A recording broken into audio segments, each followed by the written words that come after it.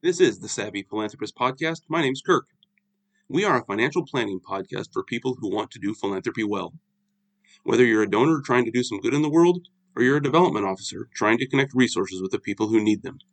This podcast is all about how to navigate our U.S. legal and financial system in order to make the greatest philanthropic impact you can. This is episode 10, Following the Mohameds. Last week I told you the story of Joseph and Shirley Mohamed. And at the end of that episode, I promised that this week we'd talk about how charities manage donated funds. Well, I got some pretty interesting feedback from last week's discussion, so I decided to bump the schedule back a week and instead do a little follow-up with the Mohameds. If you recall, Joseph and Shirley Mohamed donated about $20 million of real estate to charity, but they didn't quite follow the rules for reporting the gift, and so they were not allowed to take a charitable deduction for their gift. This stuck them with an unexpected tax bill of several million dollars, despite their obvious philanthropic intent. In general, the feedback I got was that people were justifiably a bit irritated that the Mohammeds got nailed so hard by the legal system. Why couldn't the court, or the IRS for that matter, just let them update the paperwork or something and let them get the tax benefit of their philanthropy? Great question. Today I'm going to dig into that question a bit. There's actually a bit more to the story than I included last week, but I'm going to run through it here and see where we end up. As mentioned last week, Mr. Mohamed completed the required appraisals of his real estate himself. He was a certified real estate appraiser, so he was perfectly qualified to do the work. However, as he found out later, IRS regulations required that the appraisal be done by someone not the donor, for the obvious reason that the donor had a personal interest in the appraised value. But the appraisal was not the only item that Mr. Mohamed handled himself. He also prepared his own tax return, including the form for reporting his charitable gift. We'll certainly talk more about this topic in future episodes, but when a donor makes a large gift to charity that's not cash, for example, real estate, the donor has to include a Form 8283 with his tax return. This form reports the facts of the gift, and the appropriate appraisal has to be included. Among other things, Mr. Mohamed completed this Form 8283 himself. The problem is he didn't complete it correctly. One of the significant issues in the court opinions was Mr. Mohamed's argument that the form was actually poorly written and confusing. He argued that he was a perfectly capable and experienced professional, and he had followed the confusing instructions as well as anyone else would, so if he had misunderstood them, it was the fault of the IRS, and he shouldn't be punished for it. To be honest, the court agreed with him to a certain degree, acknowledging that the form could have been clearer. However, the court also pointed out that right at the top of Form 8283, there's a line that says, "See separate instructions," and the Mohammeds admitted that they had not looked at those. So as I discussed last week, the big issue in the case was whether donors have to strictly follow the rules when taking charitable deductions. And that answer is yes. The rules have to be followed exactly. However, the subtext in this case was the extent to which a donor's best efforts might have been good enough to show that he really was trying to do it right. A couple of different listeners were quite bothered that the court didn't make allowance for honest mistakes. This was certainly an argument made by the Mohammeds. They argued for an exception for what they called substantial compliance.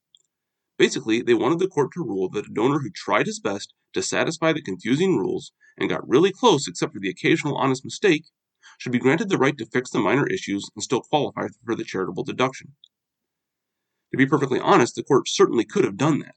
Courts throughout the country have adopted versions of this rule in a million different contexts, and it would not have been terribly difficult to find a different result in this case.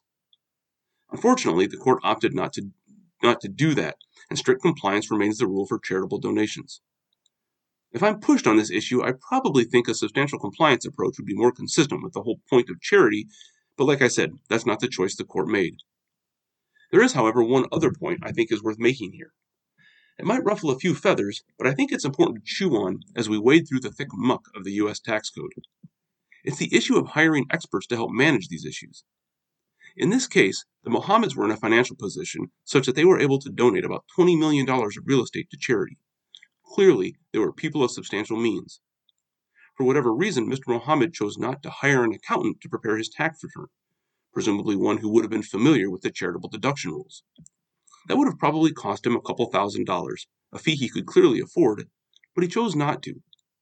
That choice resulted in legal fees that probably approached six figures, not to mention the loss of multiple $1 million in tax savings.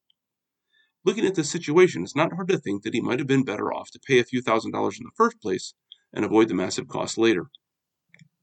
Obviously, we're looking at this in retrospect, and in the age of TurboTax, plenty of people, including yours truly, handle things like their taxes on their own. Sometimes it's the right move.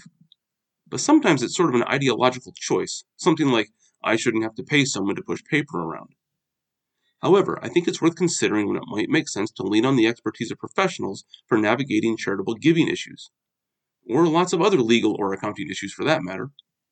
In a case like the Mohameds, there were quite a few legal and financial steps in their giving. They needed someone to draft a charitable remainder trust. They needed someone to draft the deeds, transferring the real estate to the trust. They needed qualified appraisals of the real estate. They needed to file their own tax returns, and their trust was going to need a tax return filed every year. In theory, the Mohammeds could have done each of those steps themselves. I don't actually know anything beyond the events described in the court case, but my guess is that they hired lawyers or accountants for some of those steps. At least I hope so. And that's the takeaway I'll leave you with here. In some cases, it's worth paying professionals to get things done right the first time, both for the benefit of the donors, but also for the benefit of the charities the donors are trying to help.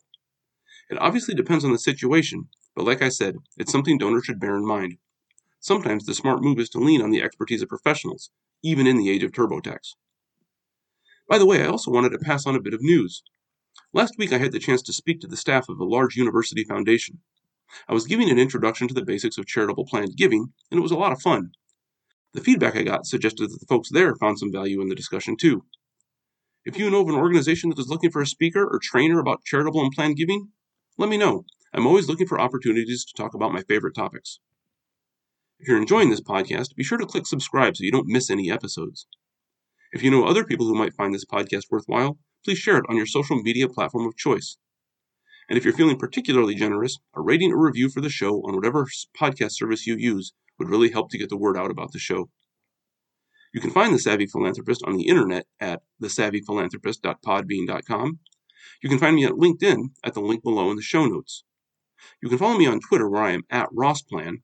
And if you have any ideas, suggestions, or helpful insights, feel free to email me at thesavvyphilanthropist@gmail.com.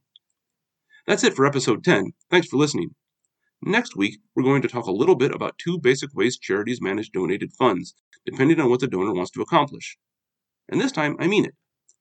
Until then, remember, do well, then do good, but always be savvy.